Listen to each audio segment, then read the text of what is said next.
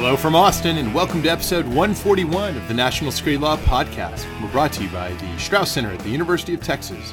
It's Wednesday, October 30th, the day before Halloween. Ooh. I'm Bobby Chesney. I'm Steve Loddick. What are you going as for Halloween? Every year it's the same thing. I have a referee shirt and a whistle, and I go around calling party fouls. Are you going to call people for running outside the baseline who are not running outside the baseline? I'm going to use my judgment. I'm going to use my judgment to call out runners who interfere with the play. Yes. So when Chief Justice Roberts talks about being an umpire and how my job is just to call balls and strikes, right? Umpires do. They've got other stuff. So hey, non-sports ball people, we're just talking about probably the worst call in a World Series game that I've ever seen. I think Don Deckinger is now officially off the hook. Your talent for hyperbole is on full display. Listen, I'm not a Nationals supporter by any stretch. I think my priors, are well established here, and I couldn't believe that call. You really think it's that bad? Okay, well, in the frivolity segment, this is one thing we will talk about. We also are going to talk about Game of Thrones. Yeah, there's some thrones. You know what's almost as bad? What? The loophole that the White House thinks it's found to make Ken Cuccinelli the acting DHS secretary. Nice segue. Thank you. In the substantive component of the show, we will talk once again about DHS Do we succession. have to? There's a little bombshell overnight about a new theory that's in play that is it's as entertaining as it is complex, and we will break it down for you. Is it entertaining? Well, to the extent anything on this show is entertaining, there's a ceiling on that. On a more serious note, we'll definitely talk about a few issues related to the al-Baghdadi raid. And there's some questions that bubbled up for at least one news cycle, and then it kind of went away, relating to congressional notifications and oversight. Not that the Cuccinelli thing is not serious, by the way. Oh, yeah, no. But there is an element of farce to the DHS succession stuff, to all the appointments and succession stuff. Yep. It's not, there's no element of farce with the Baghdadi raid. Except maybe the president's press conference. Yeah, you're right. Well, everything, King Midas there. Everything he touches. There you go. So who's the reverse King Midas?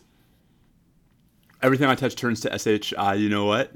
There's got to be there's something there. And so then we also are going to talk about the decision in Abdul Razak, a Gitmo habeas decision that I'm guessing that neither of us are terribly surprised by the way that turned out. No, but it's an important military commission habeas case, and I think it actually illustrates, to me, the work that two pretty important D.C. Circuit decisions do in circumscribing what district courts can do in Guantanamo cases. So, one on the Eighth Amendment side, one on the timing side. Mm-hmm. So I think it's important only in sort of, I think, reinforcing the breadth of these two D.C. Circuit decisions, neither of which I think are quite right. So when we get to it, you talk about those dimensions, and I want to emphasize the almost unspoken assumption in the case that there is space for an Eighth Amendment argument, which I think actually has obviously broader implications. It's just interesting to ask, why is that taken without exception in that setting, yet in the sort of regular military detention instead of military commission Gitmo cases, that ends up being such a hotly contested point. Yep. Okay, so we'll do all that. I think it gives us... we'll visit Trumplandia, where we've got things like a stay of production of... An administrative stay. An administrative stay. In the Mueller grand jury case. This is about whether when documents from the grand jury investigation under the Mueller investigation would be conveyed to the House. Yep.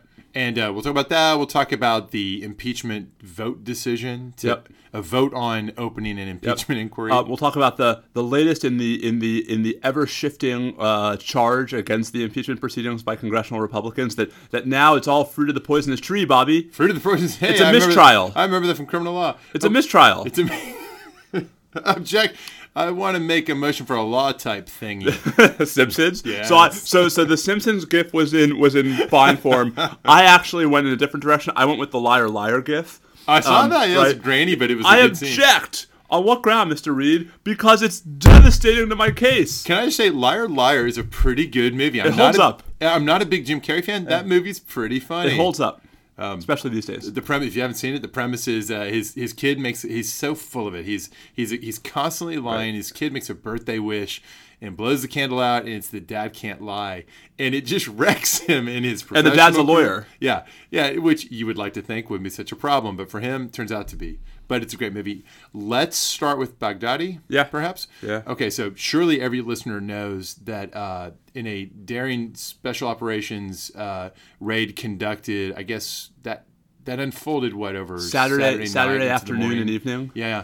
We're told Delta Force conducted the raid, crossed Syria from a base in northern Iraq, in Erbil, in that area, and located the guy. Now, how did they know he was there? The drips and drabs of information that have been released suggest that this has been an ongoing process of manhunting where our erstwhile Kurdish allies were providing critical information. Some of this ostensibly involved getting information from people that have been captured, which raises a lot of interesting questions about who exactly is doing interrogation, what were the techniques, all the sort of things that are familiar to the public from the film Zero Dark 30, about the process, whether it's accurate or not, about the general idea that there's a process of trying to get human intelligence from captives, combining that with signals intelligence and sensors and so forth.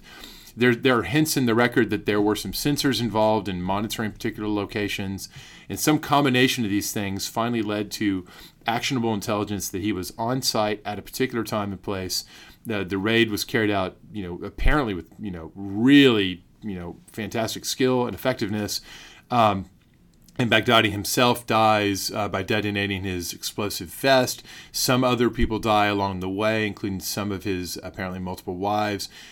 Interesting question. Are there any detainees taken from the site? I've heard at least one rumble that there might be. I'm looking to hear more about that if it turns out to be the case. Meanwhile, what ended up being the sort of legal angle on the story were complaints from Speaker Pelosi and others about lack of notification in a particular framing. The framing was the Russians were notified. Some have reported, though I've not seen it confirmed, but some have reported that maybe some Republican members of Congress received notification, but that definitely Democrat leaders in the overall leadership or in Democratic leaders in the overall leadership structure or key committee leaders, whether that be Intelligence Committee Chairman Schiff or whether it's Armed Services, et cetera, that Democrats were cut out of the notification process. And the coverage on this, some of this was framed simply as sort of, this is so tacky and inappropriate, more game playing. And that's fine. It's not a legal issue. But some of the framing suggested that there was, at least hinted that, in fact, there was a violation of notification frameworks. And so I wrote something at Lawfare explaining how notification actually works in this setting, because it's a very important topic. It's poorly understood.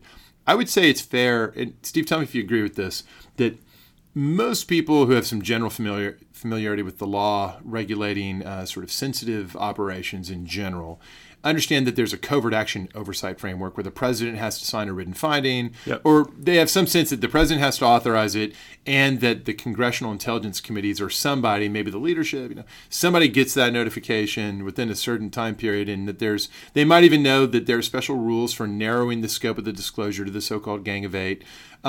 Here's the thing.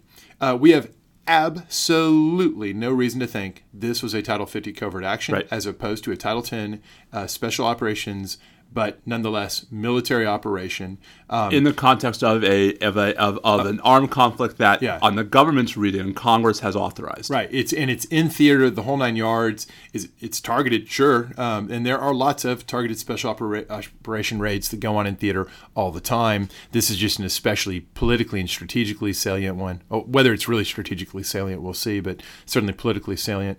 I think the reason why so many people immediately grasped for, at least implicitly, the covert action analogy is that famously the bin Laden raid, which feels like it's entirely on point with this, as a kind of a complex and confusing formality, had been framed as a Title 50 covert action, with the then director of the CIA stating, this took place under my ultimate direction, even though it was actually, in operational terms, it was Admiral McRaven and the SEALs who conceived and implemented the operation and conducted the operation itself.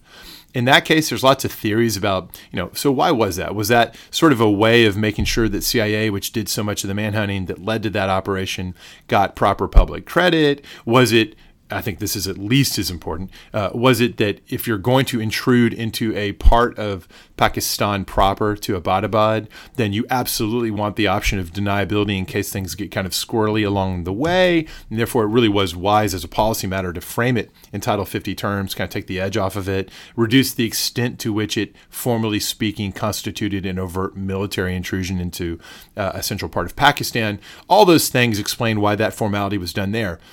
There is not the slightest indication that something of the like kind was done here. This appears to have been militarily conducted, certainly informed by the CIA. And so there is no obligation whatsoever in the law, nor does there need to be, that there be any advance notification or otherwise running to Congress. Now, as to the Russians being notified, I thought that was a really unfortunate element for people to bring into the conversation because it aggravates the boy who cried wolf risk when people there's so much to criticize the administration for vis-a-vis Russia, and I think we need to be rigorous in sticking to the stuff that's relatively clear. Right. It would have been strategically unwise to not notify Russia. In fact, it would have been tactically dangerous because the helicopters had to overfly areas in which the Russians had military control of the airspace. Right. Of course, they were notified. It would have been crazy if that's true. And that they've reported on the route, it seems to have gone right over the middle of the country. So leave the Russians out of this one. So my view is process foul, not legal foul, right? Like my view is that it's not about what the law requires, it's about what's best practice is. And that, in a context like this, it would behoove the White House, any White House, to make sure that the relevant congressional leadership is informed, not because they have to be, but just because these are important. It's not that it's a military operation, that's an important military operation. So, my reaction is less that any law was transgressed here, absolutely not, or that even informing the Russians was a problem. I don't think it was, right? Just that, I would like a scenario where the White House just as a matter of course thought it was appropriate to notify, the Gang of Eight at the very least, when it had these kinds of sensitive military with some intelligence infusion operations. So I roughly agree with the framing, but I don't actually think there's anything wrong with not giving Congress advance notification at all. Briefing after the fact? But briefing after the fact, sure. So, but I think as a matter of interbranch courtesy, once the operation's complete and you're going to make a big public announcement about it, I think it is in fact appropriate to on a bipartisan basis brief the right people. That said, in the current climate, it is easy to imagine why you might try to squeeze the timing such that the notification and the sort of, hey, come over to the White House, we have something to share with you. And by the way, you're still in this room and I'm sharing this with you. In 5 seconds from now, the president's going in there to talk to the press about it, leaving no window for anyone on either side of the aisle to sort of steal the thunder by leaking the information, sort of saying hey, this thing has happened. I get it. I mean, Washington's such a snake pit right now. Although I mean, it wasn't congressional Democrats who leaked everything. It was the Kurds, right? We knew everything. I'm not remotely suggesting the Democrats would, and I meant to say, I wouldn't want to tell the Republican or Democratic members of Congress anything about this until I felt like it was time to go ahead and go public with it. There's nothing really gained other than courtesy for them to be the first to know, right? There's no sort of window you need to leave space for congressional action because we're talking about a fait accompli already. So anyways, if we end up with some detainees, it turns out of this, that will be super interesting because, of course, we are told that the only detainees we ended up with as a result of the betrayal of our Kurdish allies and the rapid bugging out of both them and us from certain areas, we ended up with the two guys known as the Beatles. Placeholder here, it's time to start doing our John Doe count the weeks to see what's happening. But there's been not a whisper that I've seen in anything in the public record about what's happening. I speculated when we first brought this up that what's going on is that we're waiting to see how the UK Supreme Court rules on the extent to which the Home Office can provide information supporting the prosecution to the United States. And if that goes favorably, then I expect pretty quickly we'll see them brought into the Eastern District of Virginia. If it goes unfavorably, I have no idea whether we can make our case or not. I don't know if we depend on the Brits for that or not. if it goes unfavorably or Right. for any reason we don't bring them in, Right. they're just military detainees who just happen not to be held at Gitmo, but happen to be held in theater And or there will be some messy theater habeas, adjacent. and there will be some messy habeas litigation. Exactly. And so maybe we've got a few more people that are more likely to be in that pot. Should we actually use that as an excuse to speaking of messy habeas litigation? Yep. And then we'll save Abdul Razak. We'll save Cuccinelli Palooza for We'll do that. Well, that'll last. transition nicely from Trumplandia along the way. So there was a decision last Friday. I can't days. I think it was on Friday. Together. New DC Judge Sullivan, right? Yeah. DC District Court, in a case captioned Abdul Razak versus Trump. This is actually the Hadi al-Iraqi case.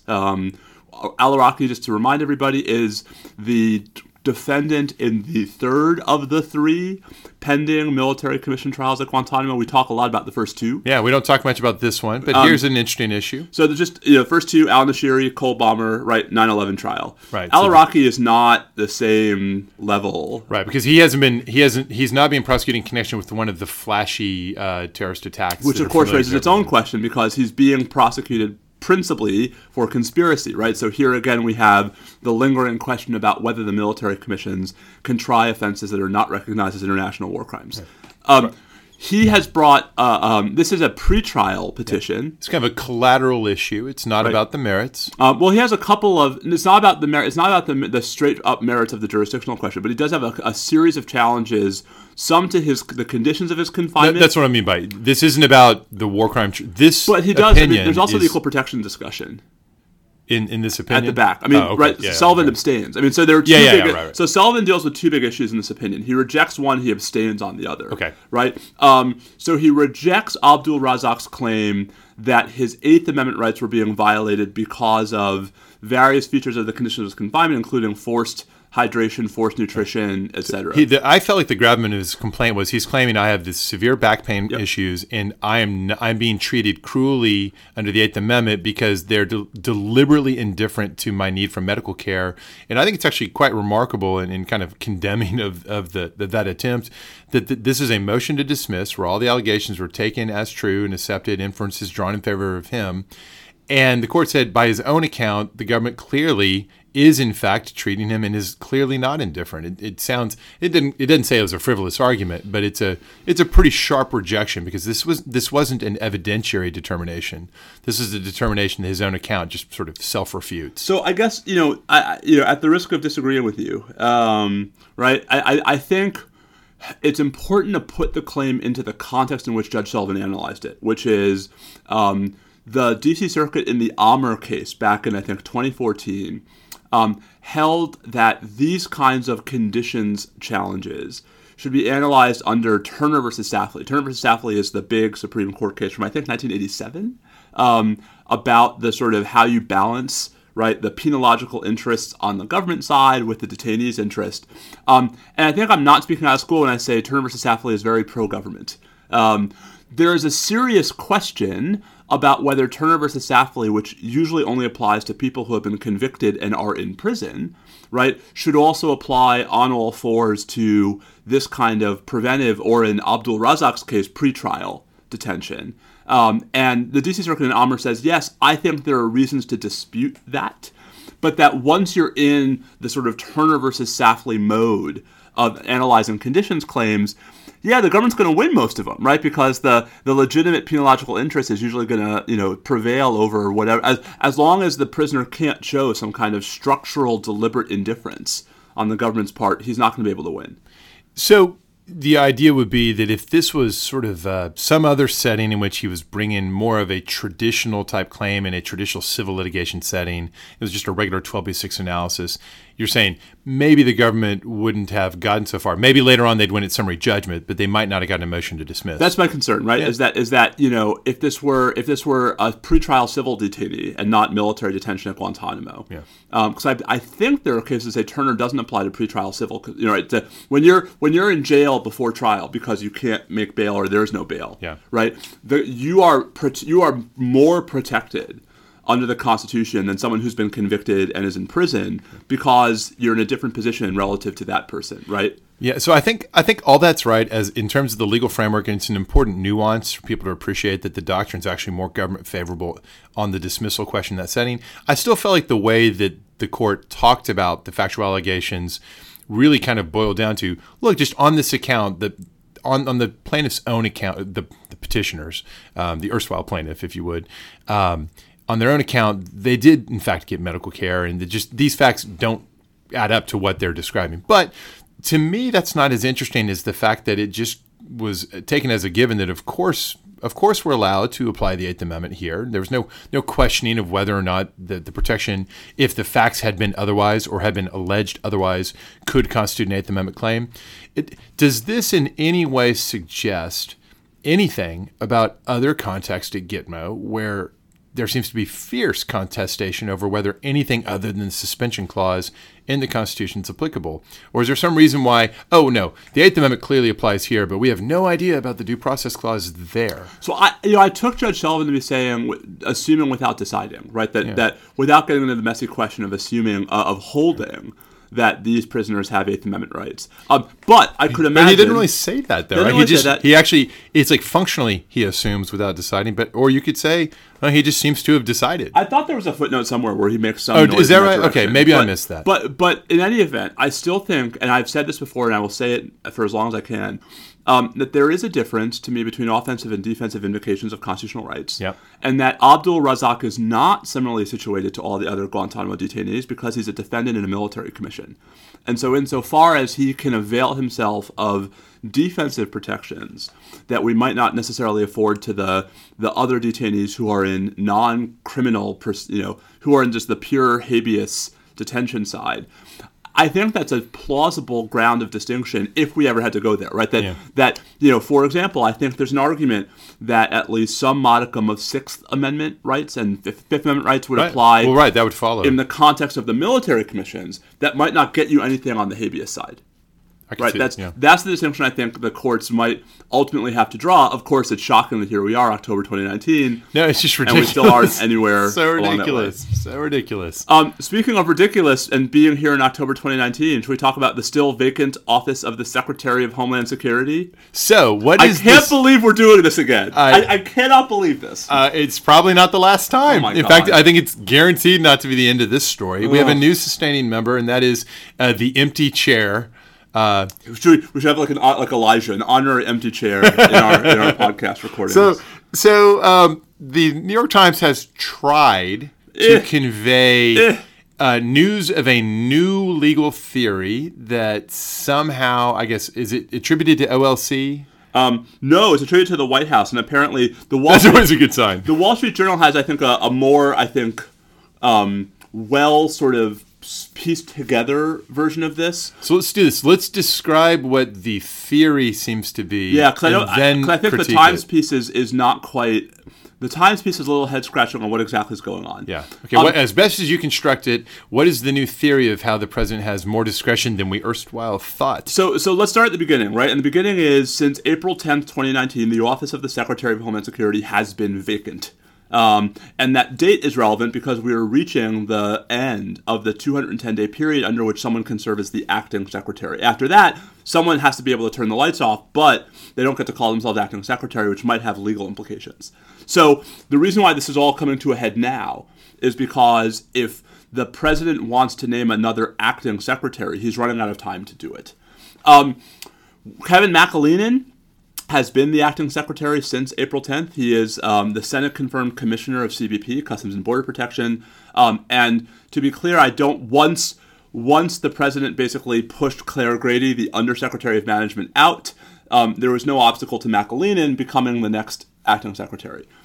The scuttlebutt has been all along that the White House is really interested in naming Ken Cuccinelli, he of no former federal government experience of any kind, as acting secretary, and that the first sort of tentative step in this direction was earlier this summer when they sort of bootstrapped him into acting director of CIS, Citizenship and Immigration Services, by creating a brand new staff position and decreeing that to be the deputy. Okay. So Here's the problem. Under the Federal Vacancies Reform Act, I think we talked about this before. There's no question, there's no way to get Cuccinelli to acting secretary. Under the FVRA, he's not the deputy secretary, which cuts out one possibility. He's not Senate confirmed. Second possibility, he didn't serve at DHS for at least 90 of the 365 days before Nielsen resigned. There goes the federal vacancy. He's barred by law. Well, or I wouldn't say that. I would say the FVRA cannot be the way to do it. Okay, good. Right? The DHS succession statute, such as it is, and this is, if you want to play along at home, it's 6 U.S.C. Section 113,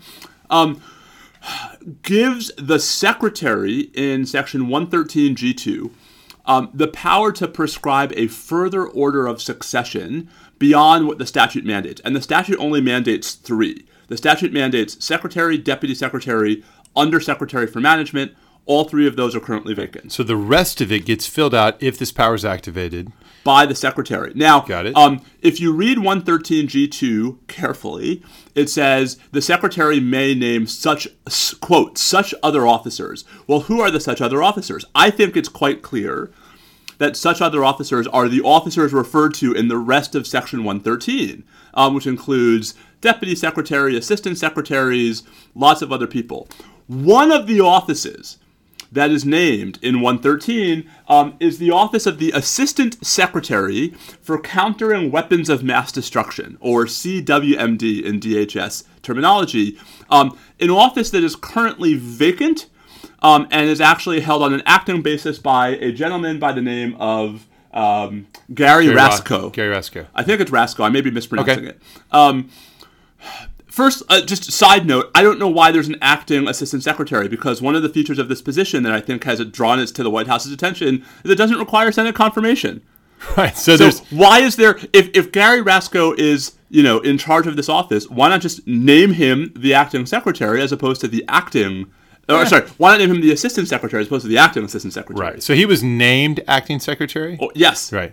Or no. He was named acting assistant secretary, or I don't know if he was named acting assistant secretary, or if he was the deputy. Well, that's what I'm wondering. Secretary. Like maybe the answer to your question is he floated into it when it became vacant, and no one's noticed, or no one cares. Yeah, well, there's that. So here's the best I can understand the theory. Here's how I think the White House is envisioning this going down. Step 1.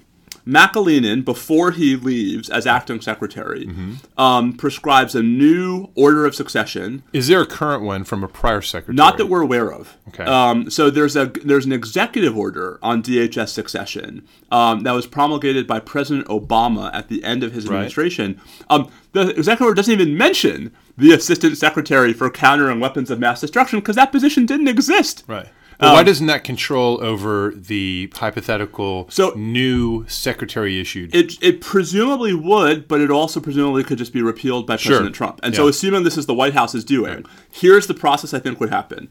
Step 1, revoke Obama executive order. Right, so that's step 1. Step 2, have McAleenan By the way, should we be providing this roadmap? I think they figured it out. Yeah, have they? All right. So step 1, revoke the old. And by the way, if they listen to this podcast, awesome. Well, yeah, I think it's great. So look, they need all the help they can get. All right. So step 1, revoke the Obama 2. EO. Step 2, McAleenan issues a new succession order under his authority under 113G2, and look what happens under the new succession order. The assistant secretary for countering weapons of mass destruction to the top of the list. Well, so floats to the 4th position. Right. The one that can be altered. McAleenan has no authority to change the top 3 because that's set by statute. Yeah. Step 3.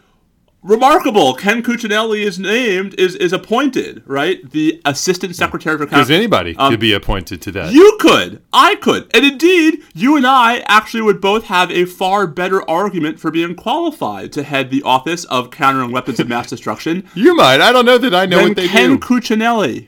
So what is wrong with that model apart from you not wanting Ken Cuccinelli to get that position? So I think there are 2 major problems with this model. One is statutory, or model. It's not a model. Yeah. With this FCACTA loophole. Should our episode title be something about the assistant secretary of, I'm not this sure. podcast? This isn't.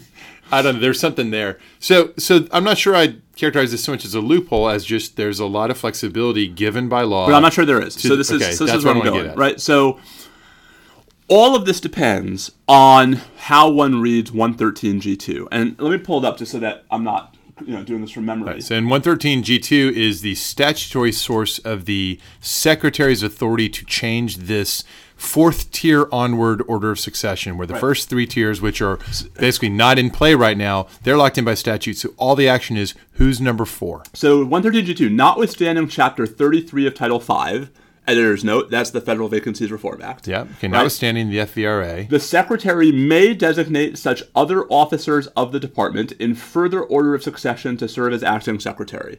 And I agree that the Assistant Secretary for Countering Weapons of Mass Destruction is one of the such other officers. Right. But who's the Secretary for purposes of that provision, right? So it is usually the case that statutes that refer to a secretary, that the duties are delegated, right, to the acting secretary in circumstances in which the secretary's office is vacant. It is not always the case, and there are some important exceptions.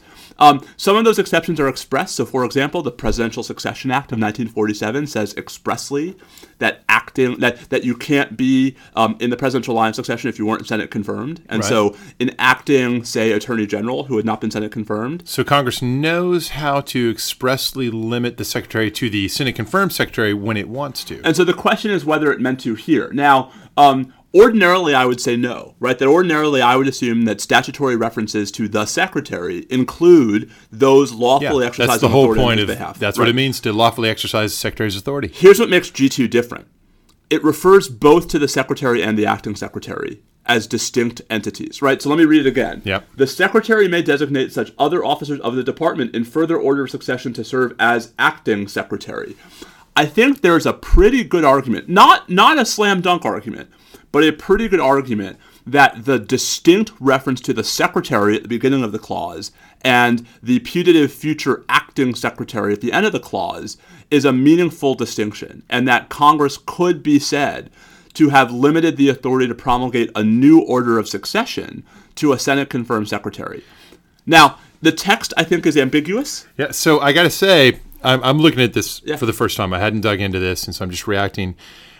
I think I go the other way on this. I agree that it's ambiguous, and I certainly agree that your reading is a plausible reading, but I'm not sure I find it the most appealing reading on first encounter for me. And my theory underlying that is that the model here is assuming that the secretary doing the designation, the one who's crafting the list of who gets to be number 4 and onward, is at point in time 1, looking ahead to the time where later there might be a vacancy.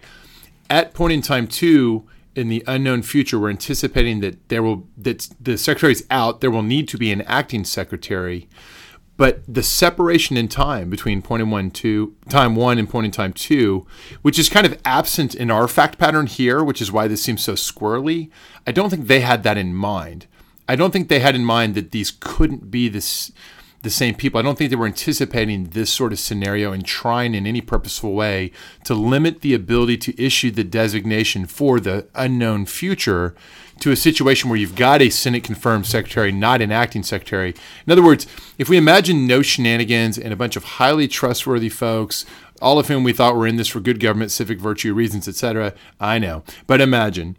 And what we've got is someone who's the acting secretary, and we need it for whatever reason to tweak the succession list. It wouldn't strike me as contrary to the statute for the person who's duly acting with the power of the secretary to use one of those powers, which is to issue a succession list. I think that the whole problem is we don't trust what's going on. We think the whole thing here is this dodgy sort of way of trying to circumvent the rules, but I think the rules may allow for it. So I think there are two other problems besides just that everything is done. Okay, good. Yeah, pull me back from the ledge, Steve. So problem number 1 is I think there's a perfectly reasonable argument that Congress actually would have been very worried about the bootstrapping that your reading of the statute would allow. And so, for example, right, that the I'm acting secretary, I know I'm leaving, right? Like I know I'm time limited or I have another position or whatever.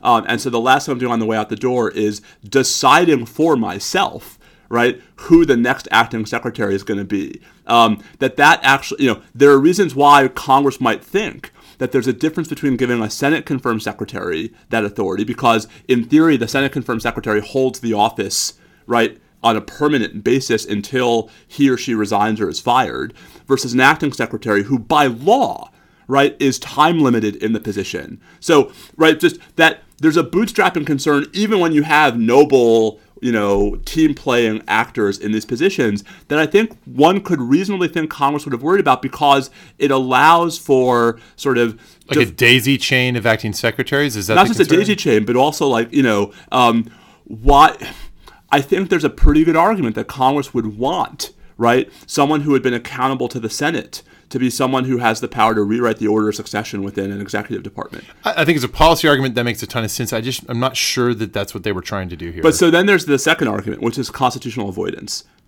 which is that, one of these days the Supreme Court is going to decide that there's a serious constitutional problem, not with the theory of acting cabinet officers, right, but with how this has all been abused. And in two different respects. One, with regard to the timing, and just how long these positions have been vacant, and how they've been vacant in circumstances where there was no obstacle other than politics, right, to the confirmation of qualified individuals, or even the naming of other people, right, to the position. But two, also, the timing is one part of the concern. I think the second part of the Supreme Court's concern might also be the potential for abuse and manipulation by cutting the Senate out of the loop, right? Justice Thomas has already basically said this in his concurring opinion in the Southwest General case a couple of years ago. If you think there's a serious potential constitutional problem with reading this provision to allow the acting secretary to rewrite the order of succession whenever he feels like it, right, beyond the top three, then that might be yet a further thumb on the scale of reading the statute to not allow it. So I very much agree that there is a constitutional value that is in the process of being overridden in repeated instances in relation to the constitutional role of the Senate in affirming or not the cabinet officers. And that there's no question that Trump is trying to have maximally pliable people by circumventing that whole machinery, and it's contrary to constitutional values. I'm very concerned about whether there's a judicially manageable standard that at any point could be brought to bear, but I'm conceding your argument, or I'm accepting your argument that there's a constitutional value that then could act as a gravitational pull on the interpretation. I'm not sure it's enough. Yeah. But I can see that argument. I mean, there's risk. There's also maybe competing constitutional arguments, kind of pulling the other way. Executive branch discretion to when in a unitary executive environment, constitutional values kind of pulling towards more discretion. I think that is a weaker. Let me play that. Sorry. I think that's weaker because of the centrality in the text of the Senate's role. That's where I was going. So I think that if we're trying to if we say, okay, we're going to have a challenge interpreting an ambiguous statute on this point, can constitutional avoidance or constitutional inflection points pull us one way or the other? I think it's more of a Jupiter to have the Senate's role in confirming, pitted against unitary executive notions of, hey, give the president some leeway in appointing people in his own structure. But I'm not sure any of that. I'm not sure the constitutional inflection actually is enough to produce the outcome you're describing, but I think it's a reasonable argument. But I think the contrary view, hate to say it, is reasonable as well. But listen, I mean, I freely concede that the argument is not self-evident, but I also think it's worth stressing this will cause significant litigation risk because, unlike Cuccinelli's current job, the secretary, the acting secretary, puts his or her name on a whole lot of paper that affects people. So I completely agree with that. And just to underscore the point, this is not one that's going to avoid litigation because there's all sorts of decision-making authority where the counterparty, the party that has to really be exercising the authority of the department is the secretary. And if it turns out it's ultra vires because the appointment is illegitimate, then there's a whole raft of things that come unwound after the fact. I don't know that the administration cares, right? I think they might actually view that all as water on the wheel because it'll be chaos. It'll be the stupid courts getting in the way of things. Once again, things that didn't work out can be blamed on other people. It might actually be seen as a plus to have Cuccinelli appointed in this indirect way and then have it all unwind, a year later. And of course, the name of all the games right now, the name of all the games for the administration is to get to the next election. And so if this enables a whole bunch of fresh talking points and narratives around Cuccinelli to be created, and distracting discussions about whether the process of appointment, legalistic discussions, which we think are right and valuable, but nonetheless can be characterized and spun, they might view all that as, that's no reason not to proceed. Might even be a reason to proceed this way. Maybe. The only thing I would say in response is, if you've been relying so heavily on actings, I'm not sure how enthusiastic you should be about giving the Supreme Court a vehicle for actually pushing back, right? That this is not, the con law here does not break down on strictly partisan lines. And, Justice Thomas is already on record about his concerns in this space. I think it's not hard to imagine that this court would not welcome an opportunity, but sort of would use a vehicle to sort of say, there are meaningful constitutional limits to how far you can stretch this. Why encourage that when, and this is I think the last thing I want to say, when there are literally hundreds of people eligible to be named acting secretary under the Federal Vacancies Reform Act, and an unlimited universe of people eligible to be, wait for it, nominated to be the actual Secretary of Homeland Security and confirmed by the Republican-controlled and not exactly hostile Senate. Yeah, I just don't think they care much about that. But this is my reaction, which is, even if I'm John Roberts, right? Maybe I think the White House should care a little more about that, right? Yeah. That the separation of powers in this context contemplates a meaningful role for the Senate. And the more we allow these kinds of end runs, the more we are diminishing that process. I couldn't agree more, but I think judicially manageable standard for how you draw a line that then gets implemented. I mean, imagine they issue some such ruling down the road sparked by this occasion. And so the executive branch is basically told, presumably post-election, right? So assume he's reelected. Hey, no more of this. You've now got, are they going to say, you've got 90 days to make nominations? I mean, they could, right? Yeah. But I somehow don't think they're going to. Well, there are ways to fix the Federal Vacancies Reform Act to avoid this scenario. Exactly. And that I think is where we should bring it around. This is an area that's crying out for some reform to avoid these kinds of scenarios. And there are, I've been privy to some of the proposals that have been drafted and are being circulated on Capitol Hill. It's just there's no, political willpower in the Senate right now to do it. And I think, much as I've been critical of lots of things about the Senate lately, this is a context in which this, to me, is the most glaring single institutional failure on the Senate's part over the last 2.5 years, which is this is not Congress's prerogative. Trump is usurping. It is the Senate's prerogative. And, I would have thought that, individuals who care as deeply as they purport to and profess to about the traditions of the Senate and the unique constitutional role of the Senate would actually stand up a little bit when there are bypass like this. No, they don't care about that as much as they care about elections. Well, there's that. Yeah. Although, would it really hurt? If Mitch McConnell says, I'm troubled by all of end runs around the confirmation process, do you think that would have electoral ramifications? I feel like that would help him. If he says that, it's meaningless. Words are wind, as I read somewhere. Instead, it's if he did something about it, right? If it leveraged actual, budgetary decisions or such confirmations as there are in a way that actually forced the hand, then there'd be hell to pay, right? Once the White House got mad. So, and all of this for someone who has no relevant experience, who is not confirmable even by the Republicans in the Senate, and who is about as anti-immigrant a government officer as we've seen in a long time. You're describing these things like the White House would view them as negatives, as opposed to the essential qualifications they're looking for. It's a sad, sad state of affairs. Let's stay in Trumplandia and wrap the substance by a quick check-in with Impeachment Palooza. We've got a couple of developments, one directly relating to the impeachment. So I know you very much got the Charlie Brown kicking the football feel for this one. So after all this time of trying, so the Trump administration main line of defense and maybe the first line of a defense in depth has been to question the procedural alleged irregularity both of initiating the inquiry and then not having a vote, and then the process elements of how the actual testimonial sessions are playing out, and now we're seeing the House leadership giving way on these points. Well, so I would not frame it as giving way. I would frame it as springing the trap that they laid for the Republicans. All right, yeah. So present the case that this is clever jujitsu. So I think whether this was originally the plan or just came to be the plan as the rhetoric was ratcheted up, right? Pelosi, look how the narrative has changed. So for a couple of weeks, the narrative was, I can't believe you're not having a vote. Never mind that nothing requires a vote, as we've discussed, right? So Pelosi says, fine, you know what?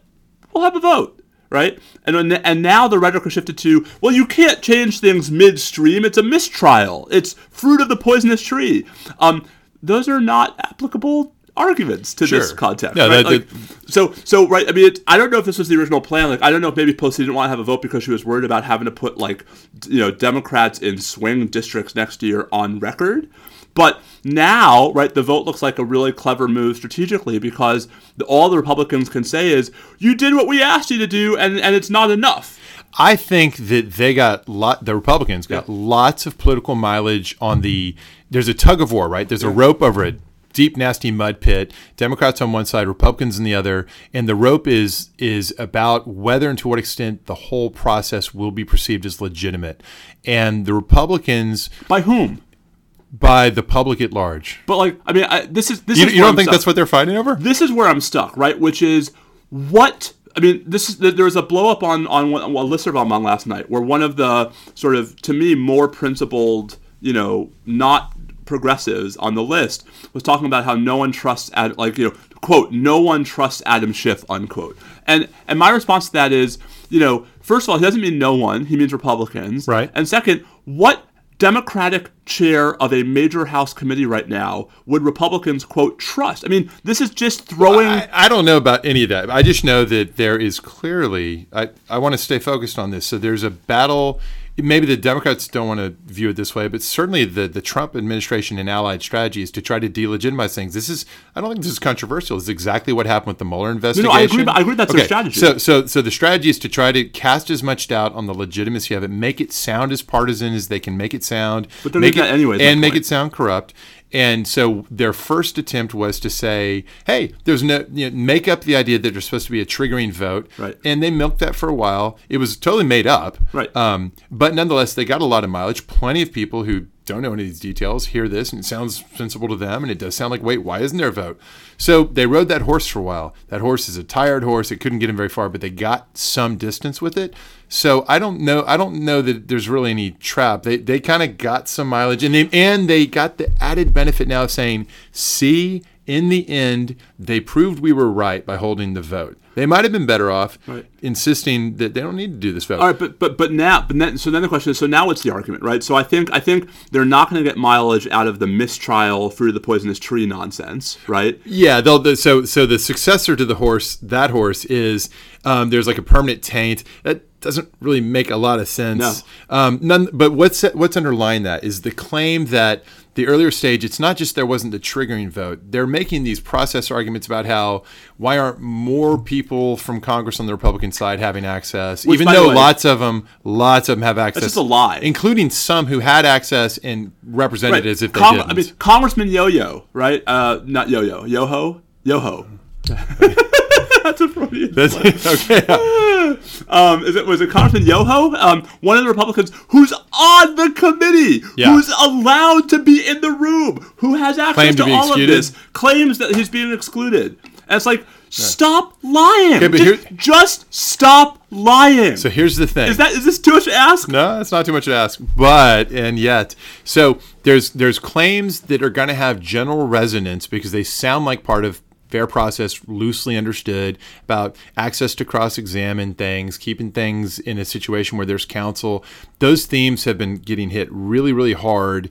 And to the extent, as I understand it, the proposal on the table in the House is to, in fact, offer some of those elements to add them to the process when they're not actually required at the stage. But they're giving ground on that, and that retroactively legitimizes or tends to legitimize the complaint about the earlier stages. I disagree. You don't think they're going to try to? The Republicans aren't going to say, "See, we complained that they had Bobby, these prior proceedings." You're conflating things. You're talking about what the Republicans are going to say versus what is actually like a reasonable argument, right? I'm not trying to talk about what's a reasonable argument. I'm trying to describe what the attack is going to be. Yes, the Republicans are absolutely going to say, "Look, now they admit that this was a sham." And for the audience they're trying to influence, which is not people who are on the left or who are otherwise against Trump, they're trying to reach the people who've been supporting Trump all along and keep them where they are, not letting them get pulled into the other side. I think that argument's going to resonate with them. I mean, but this is my problem. Everything's going to resonate with them, right? Because these are people who have been conditioned by the media culture, by the echo chamber that they've chosen to live in, to believe every single one of the conspiracy theories. And so, why should it be, in what is the scenario in which those people are actually all of a sudden going to believe that the Democrats are playing fairly and that the president should be impeached? I think we're probably, when I talk about that audience, I think I started us down the path of treating them too much like a single block. And what we've really got is a spectrum, which has plenty of people who are, as you just described, who are living in a disinformation environment that they're kind of trapped in a cage that they don't themselves see necessarily. But there's some number of persons who are further down the spectrum towards being open-minded, who are absolutely not believing every single conspiracy, but who generally don't trust the left, are concerned about what might happen if Trump were to be removed, and are therefore possibly in play going either direction. And I think for some people in that audience, everything that tends to legitimize criticisms of the process so far will have some resonance, and so that's useful for those who are trying to defend the president here. To be clear, I think that the process was fine before. I think that at the pre-impeachment stage that this is supposed to be, there are no such rules as have been put forward. I agree with all that. But I think as a political matter, I think the Republican strategy has been reasonably successful so far. And I'm afraid, I hate to say it, but I'm afraid that giving ground on some of these issues is going to give them a little bit more weight in those critiques. I guess, but as opposed to not giving ground, right? No, it's a damned if you do, damned if you don't. Perhaps. I think now everyone's trying to trot out all these procedural differences. I mean, the House Democrats released a chart last night that shows that puts the early Nixon hearings next to the Clinton hearings, next to the Trump hearings, and shows how none of the procedural things are. So, no, look, this is my point: is to what extent should the Democrats feel any compulsion to try to satisfy people who will not be satisfied, to try to appeal to people who just this is. But that's my point, that there are people in the middle who maybe are there. There's got to be some. I don't think those people exist. I can't pull out polling data for you from the side of the table here. I don't mean to be hostile. No. I'm not my hostility is not directed toward you. I know that. But I can't obviously defend that point when you frame it that way, not without prep. But I'm convinced there is in fact some amount of play here. If it's really is completely Manichaean barbell shaped as that, then this whole thing is just kabuki and doesn't really matter, and all that matters is numbers. Maybe that's the answer. I will say that there's an interesting analogy here. This sort of attempt to say that contrary to the low process approach that was perfectly fine in the past, it's sort of moving the goalpost to insist that somehow it's not legitimate for the process to have this kind of not courtroom style process now. It's interesting to kind of compare that because it resonates a little bit. It's distinguishable, but it reminds me of how the battles in the detention context, where the government was using some early on very limited process, almost non-process approaches to vetting detention in the post 9/11 period. Then over time started adding in layers of process, and ultimately you get to habeas and all the rest. And a lot of the debate along the way was, hey, in past conflicts there's never been any process. You're trying to bring in these additional procedural elements now. In that context, it was very interesting because they weren't precisely analogous settings. There were reasons things were different from one setting to the other. Here, it's the same thing as Nixon, Johnson, etc. It's just impeachment. The legal framework that's in play, it should be more relevant than in the detention context, that past examples have only had so much process, right? I guess that's what I'm saying.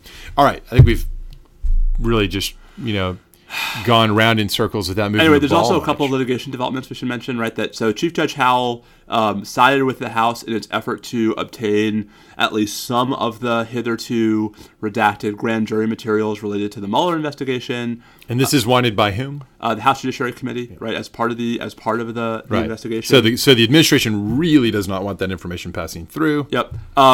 The D.C. Circuit has issued an administrative stay of that decision, but only for long enough to give the D.C. Circuit time to decide whether to issue a real stay of that decision. I think the briefing on the stay is probably going to be due sometime next week. So some people, as often happens with administrative stays, kind of get assumptions that this reflects a merits view. Nope. I think we both agree that this has nothing to do with the merits. This is a classic stay of the status quo, preserve the status quo type of measure. It doesn't yield any insights into which way it's going to go.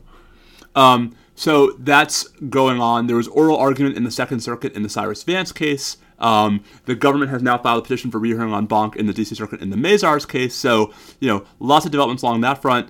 There was Lieutenant Colonel Vindman's testimony, right, which I think is not to be overlooked. And we must say, we're duty-bound to say, in the horrible treatment of that soldier. Including by a fellow law professor, John Yoo, who basically accused him of espionage on national television. He has a public statement that was posted on his Facebook page saying that that's not what he meant. I know, but that he felt it was misconstrued. Now, he may have misspoken, but at least we should give him the credit of saying, like, that's not what I meant. I understand that, but his explanation for what he really meant is incoherent, right? Perhaps. Like, his explanation for what he was trying to say wouldn't make any sense about how, it was espionage for the Ukrainians.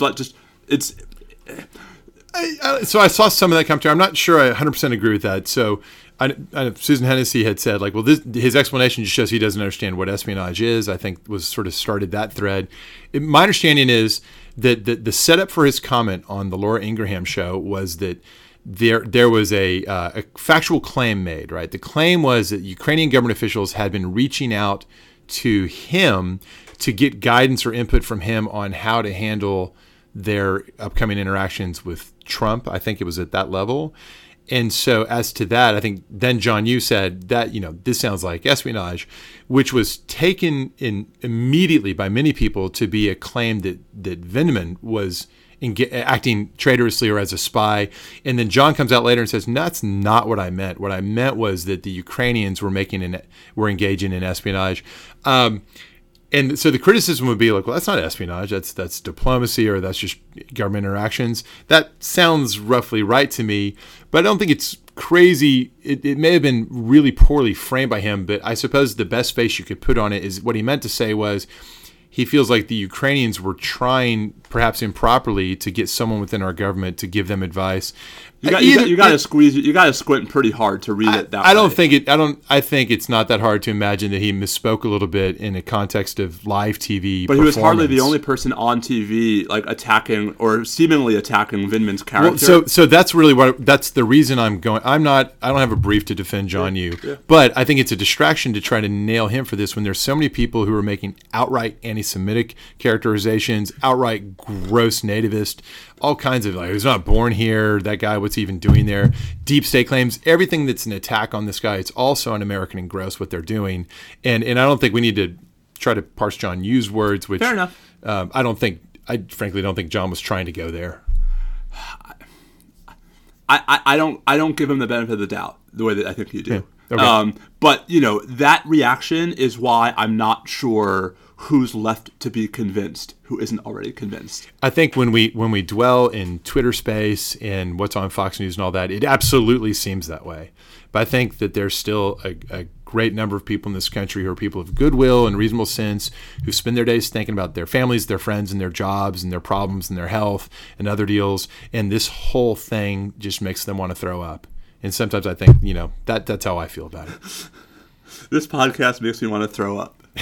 This world. Yeah, well, there's that. All right, can we light it up? Can we go frivolous? Please. All right, friends. Can we get back to politics? Right? Isn't that Hamilton, right? Can we get back to politics? To politics, yes, please. Yes, please.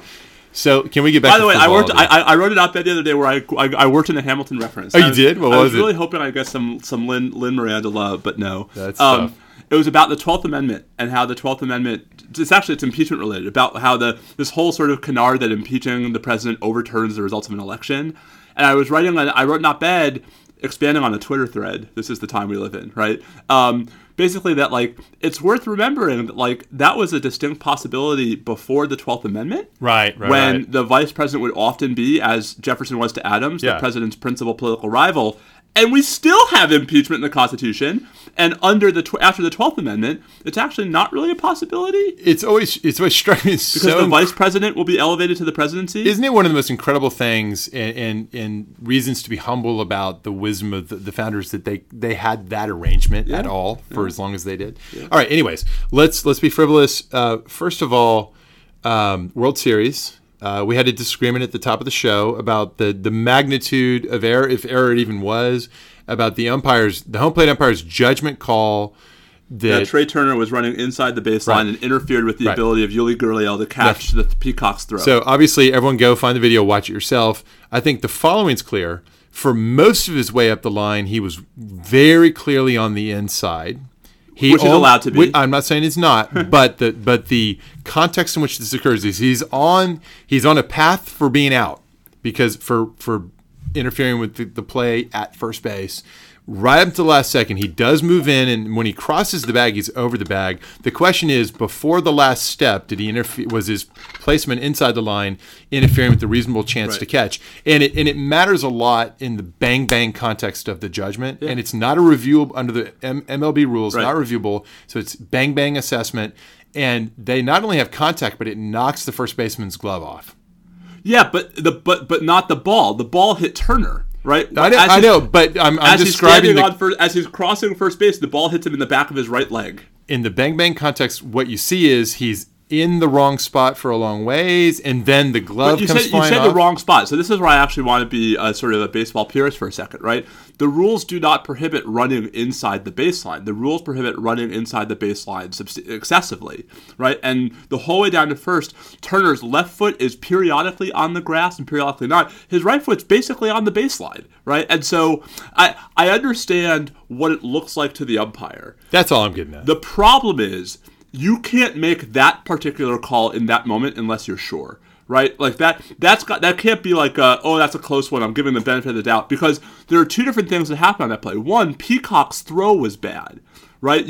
As a pitcher, I was a pitcher. You are trained, you practice over and over again in that exact situation to throw the ball to the second base side of first base. It's so interesting you said that. On the announcers last night claimed that you're trained to throw at the runner because you might get exactly this result. That might be how you're trained in the majors. In high school, right, where we don't trust the umpires to be maybe so on the ball, right? Or the pitchers to be that precise. Right. The first baseman is trained to actually put his target way out towards second base. And instead, this was right into the thick of it. So the first is it's a bad throw, I think, unless that was on purpose. Like they were seeking this result. Right. And they got that result. Drawing the foul. Right. Exactly. But the second is, and this is the part that I really get lost on, he beat the play. Like, wholly apart from any of this, like, the fact that the ball hits Turner in the back of his right leg while he's crossing first base suggests that even if he was running inside the baseline, right, he beat it. So now, that's not the rule. Yeah, right? Is the real problem here that they don't have review? Yes. Even though they conducted a review. No, but they didn't, right? So what were they doing that whole time? They were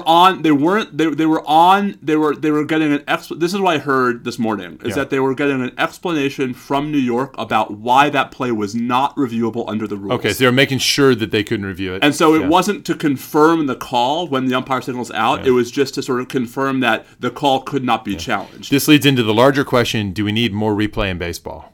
Because baseball is relatively free of the curse that is football, constant, well, so I actually think reviews. So to me, the larger umpiring scandal of the World Series hasn't been that, like, what's happened on the bases. Is it the inconsistent balls and strikes? Zone. Oh, it's so inconsistent. So I actually think that, like, it's not about replay at this point, because you can't have replay on balls and strikes, right? It's about robots. No, I agree with that. You can go tennis on this, right? At least for home play. So they tried it in the Arizona Fall League this year. Oh, how did it work? It didn't work great because there were, like, pitchers would throw these crazy breaking balls that would break through, like, the front inch of the strike zone and then, like, bounce in the dirt through, 2 feet. Was there an ephus pitch? Not quite, but it was you can imagine someone with like a sharp curveball. Yeah. Throwing, Well, that suggests the strike zone might have to become a strike watermelon. A strike watermelon or something. Right? Strike watermelon. But that's the future. and I think that's the far bigger umpiring scandal.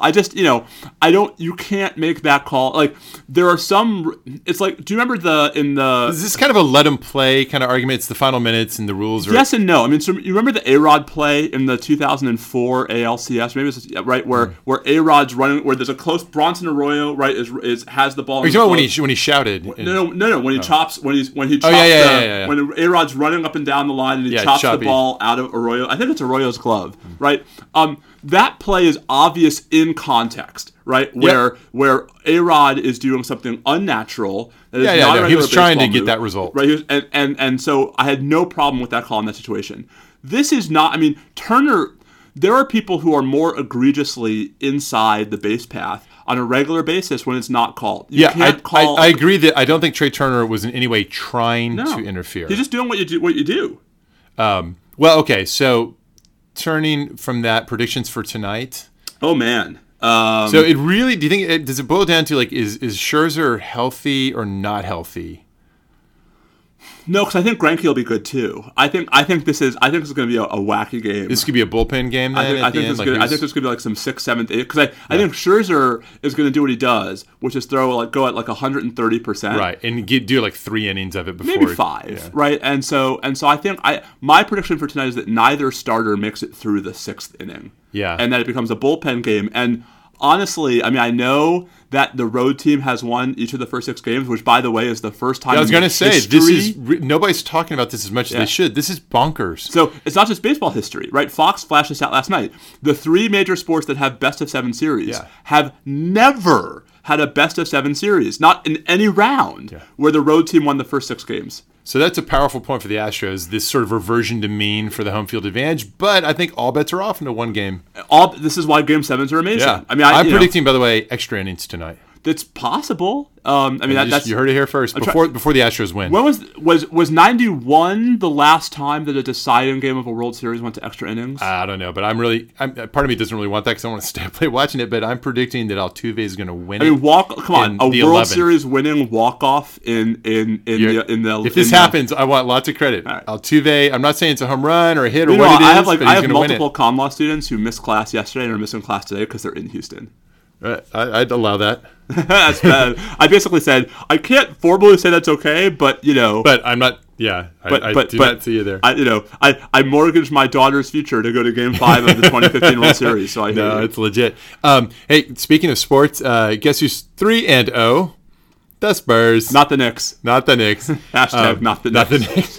Although the Knicks won a game last night, so that was something. Yeah, you can't tell too much from the early days of the season, but I'm really happy. Here come the Spurs. So they don't have to come because they never left. Yeah, that's true. So Game of Thrones, there was going to be all these prequels to restore our TV watching Game of Thrones habits, and then one of them that I thought was the one that was supposed to be more advanced, and I was told even had a pilot, apparently is just so not so great that they've canned it. The whole thing, the series that was going to be set way in the Game of Thrones past, not the more recent one, apparently has gone away. I'm bummed about that. The other one, I guess, is set sort of in the 200-ish years range before the... This is the Targaryen one? Yeah, exactly. House of the Dragon? Yeah, I'm a little worried because, to the best of my knowledge, this is not in any way going to be based on Martin's books or anything that he's told them about. Here's the hidden transcript of the manuscript of what it would have been. So this would just be somebody they hire to kind of cook up these stories in the general bounds of what he described. That all sounds like a way of producing some pretty mediocre TV. Maybe that's what the cancellation represents. Hey, mediocre TV. Nothing wrong with that. There's so much good stuff. By the way, I finally finished season 2 of Occupied, so I'm caught up on Occupied. It's incredible. Right? Occupied's amazing. Occupied's very good. It's really compelling. I so enjoyed these glimpses into Norway, and the characters are great. The acting's incredible. Have I tried to pitch you on Secret City yet? Is that the one in Australia? Yeah, you mentioned it. That might be next. I mean, so it'll either appeal to your intelligence and bureaucracy sensibilities, or it will offend them. I can't tell which one. I will enjoy it then if it's in that space. Like, there's a lot of intra-intelligence community bureaucracy in the series. On Occupied, do you know when season 3? I don't. They are doing one, I hope? I don't know. Well, it. Meanwhile, I'm getting nervous for season 4, the final season of Man in the High Castle. I know. I looked into is there some way I can binge? There's no way I'll be able to catch up to you because it's just a couple of weeks away, right? Yeah. There's not. I just don't have the travel. Season 3 of The Crown. The Crown we'll be watching. Right. I'm fully caught up on so that. We can do some Crownage. Yeah. Oh, absolutely. All right. We were going to talk about Star Trek characters, but I think we've save that. We've frivoled. We frivoled our way out of it. So just a reminder, next week we're going to be at the ABA Standing Committee on Law and National Security's annual CLE conference in D.C., so our show will be on Friday. We'll see where there is no telling. It's going to be really fun because we'll have a larger discussion with other people, and if you have ideas for things you really hope we'll address there, by all means, send them our way. I think we're probably going to talk about the things that are looming for the next sort of year or so. I'm sure we'll talk about the renewal Section 215 or USA Freedom Act authorities and related surveillance authorities that are expiring in about 2 months now. We'll probably talk about what else do we talk about? The Supreme Court, big national security cases coming to the Supreme Court. I mean, there's our field is unfortunately ever shifting. Yeah, and we'll talk about whatever Don't you wish sometimes we were historians? It's very relaxing. My book is very much a history, and so it's very relaxing to toil in those vineyards instead of the cutting edge ones. But it's great to do both. Speaking of vineyards, actually, we shouldn't allow the episode to go without noting the increasingly alarming and disturbing and troubling situation in California. Oh, yeah. I know we have a bunch of listeners out there. I hope you are staying safe and avoiding the fires. Just know that we're thinking about you. What the heck is wrong with the fire management processes in California? How can this keep happening? And how can they be cutting power like they're doing to so many people? Everything about this is bonkers. I'm not defending PG&E at all. I think there are complexities to the fire management plan when you've got so many fires across such a broad distance. And such a broad space, but I mean more the prevention rather than once it breaks out. But my understanding is that the prevention becomes harder and harder with climate change, right? Because you've got drier and drier climates, right? You have denser and denser sort of. Is it really just that this sort of thing happens in places that are not California with population density near the dry and affected areas? Is it as simple as that? I think we're not as aware of the wildfires that happen in other parts of the country. Well, and once you move interior, you don't get the Santa Ana winds and that sort of thing, fanning things along, blowing embers. I mean, there are topographic and geographic reasons why this is especially pronounced in California as well. I just, there.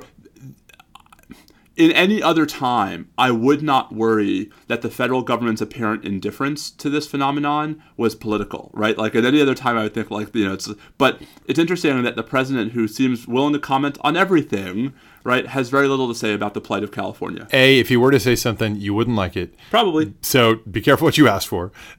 B, that to me is, very marginal to the issues Agreed. Of the long-term management of the power lines. Agreed. And whatever it is about the power system that appears to give rise to this prospect. This is not a Trump story. I'm not trying to say it is. It's a California and PG&E story. But it's a story that we should be ping more attention to, those of us who don't live there. Yeah, no, it's horrible. All right. On that uplifting note, please do stay safe and what's the opposite of on fire? Not on fire out there? Just icy. Stay icy. And just stay safe. Yeah. Adios. Adios. I stole your line. That was awesome.